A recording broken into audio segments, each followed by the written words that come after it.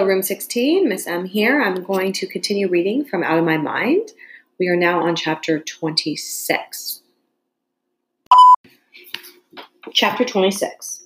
In the midst of all the commotion, Mr. Dimming seemed to get an inspiration. "Let's go out to dinner to celebrate," he announced as the last of the studio lights were turned off. "Great idea," Connor said immediately. "I'm starving," said Amanda. "Even though I wasn't on camera, I've been too nervous to eat all day." "Me too," Elena added. "How about linguinis?" Connor suggested.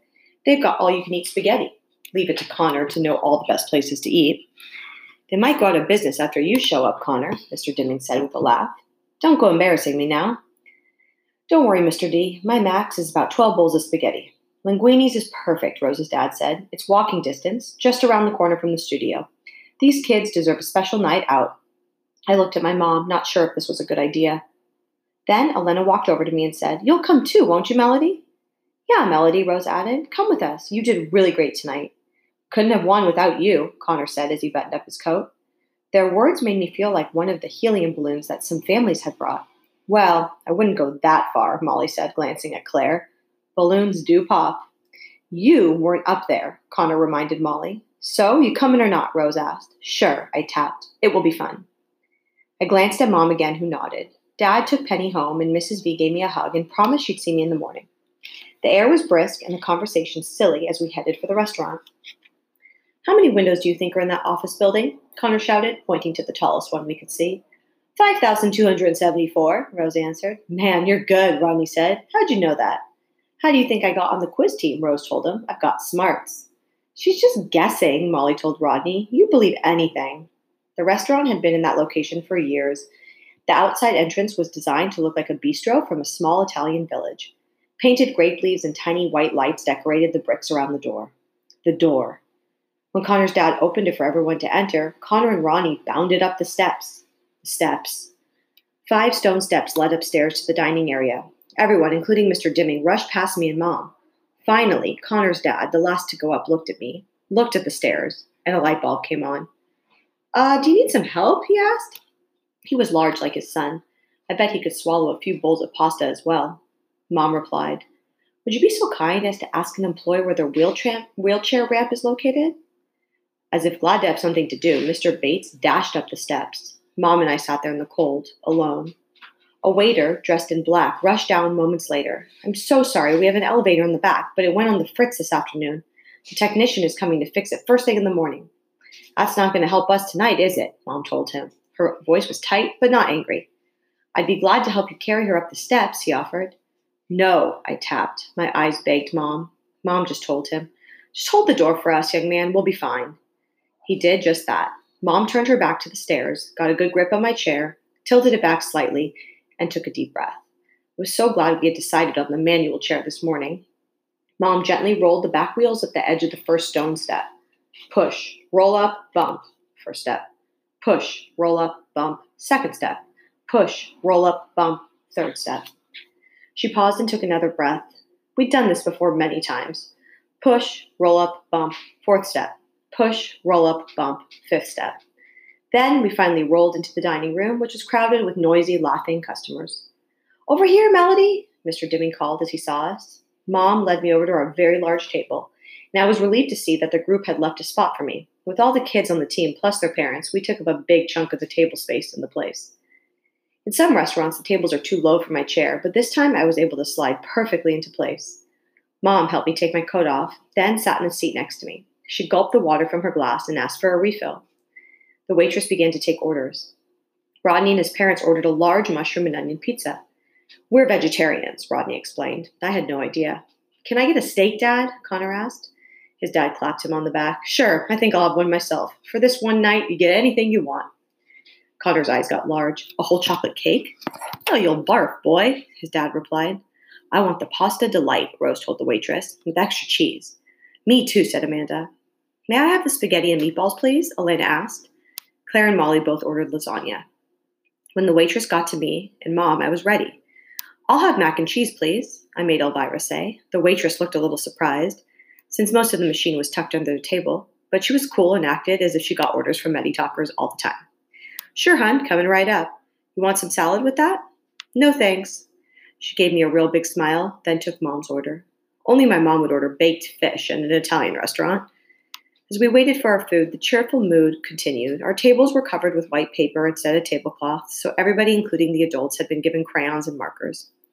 Look at this, I drew a giant monster rabbit, Connor said. He glanced at Rose's drawing, then added large green teeth to his own. And it's going to eat that wimpy bug you just drew, he told her. Rose laughed. Well, this is a poisonous spider, and it's going to bite your silly old rabbit. Rodney and Connor then lined up all the salt and pepper shakers and started tossing sugar packets over the barricade with forks and spoons and catapults. But I noticed that Claire, who was sitting next to Rodney, was strangely quiet and didn't even pick up a crayon. Engage the enemy, Connor cried. Score! You weren't even in my territory, man. Besides, you tossed the pink fake sugar stuff. You only get half a point for that stuff. I sat and watched my teammates do such ordinary things, drawing, laughing, teasing, joking. I really tried hard to look like I was having fun too, but all I wanted to do was go home. When the waitress finally brought the food, forks became important for eating, and the war ended suddenly. Conversation slowed down as everybody dug into their meals. Connor took a huge bite of his steak. This is delicious, he said with his mouth full. Mom's fish looked a little, fishy, as she picked it up with her fork. She and I were thinking the same thing, I knew. My food sat untouched in front of me. Our family goes out to restaurants every once in a while. Actually, Penny is more of a problem in a restaurant than I am because she's wiggly and excitable, and she's likely to throw her peas on the floor. Usually, eating out doesn't bother me. Mom and Dad take turns spooning food into my mouth, and I ignore anyone who's rude enough to stare. But this was different. At school, I eat in a special area of the cafeteria with the other disabled kids. The aides put bibs on us, feed us, and wipe our mouths when we're done. With the exception of that sip of Coke at the competition, nobody on the team had ever really seen me eat, or rather be fed. I didn't know what to do. My food sat there getting cold. I looked at Mom. She looked at me.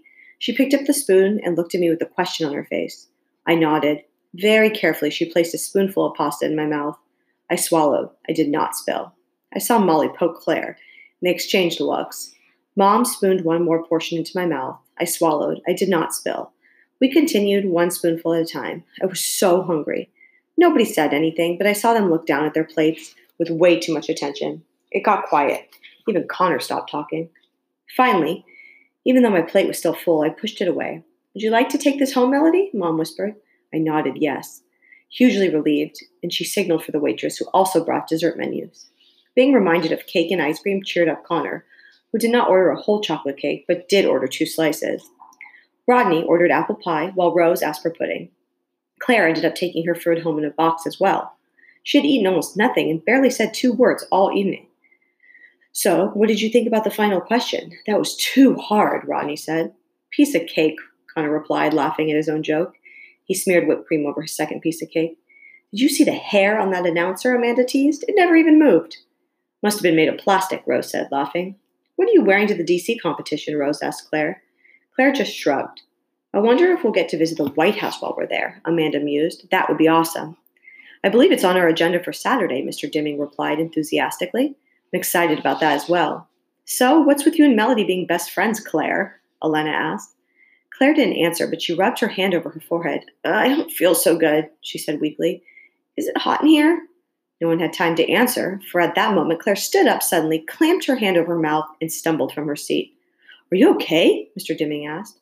Before he could finish the question, Claire threw up all over his new shoes. Oh, gross, Connor said, obviously trying not to laugh. Poor thing, Rose said. Whoa, what a stink, man. Rodney covered his nose. Claire's mom rushed her to the bathroom. Mr. Dimming rushed out as well, I guess to clean off his shoes. I wondered if Claire felt as embarrassed as I had while Mom was feeding me. Our little victory celebration was clearly over. Parents gathered coats and checks and paid their tabs. Claire returned from the restroom looking pale. No one mentioned the incident, and we all headed for the steps. I thought. Claire gets sick in the middle of a crowded restaurant, yet I'm the one everybody looks at sideways. They all had to wait for me and Mom. We took our time. Push, gently, roll down, bump, top step. Push gently, roll down, bump, next step. Push down, gently, roll down, bump, third step. 5 bumps down to the bottom of the steps, and I was still so hungry.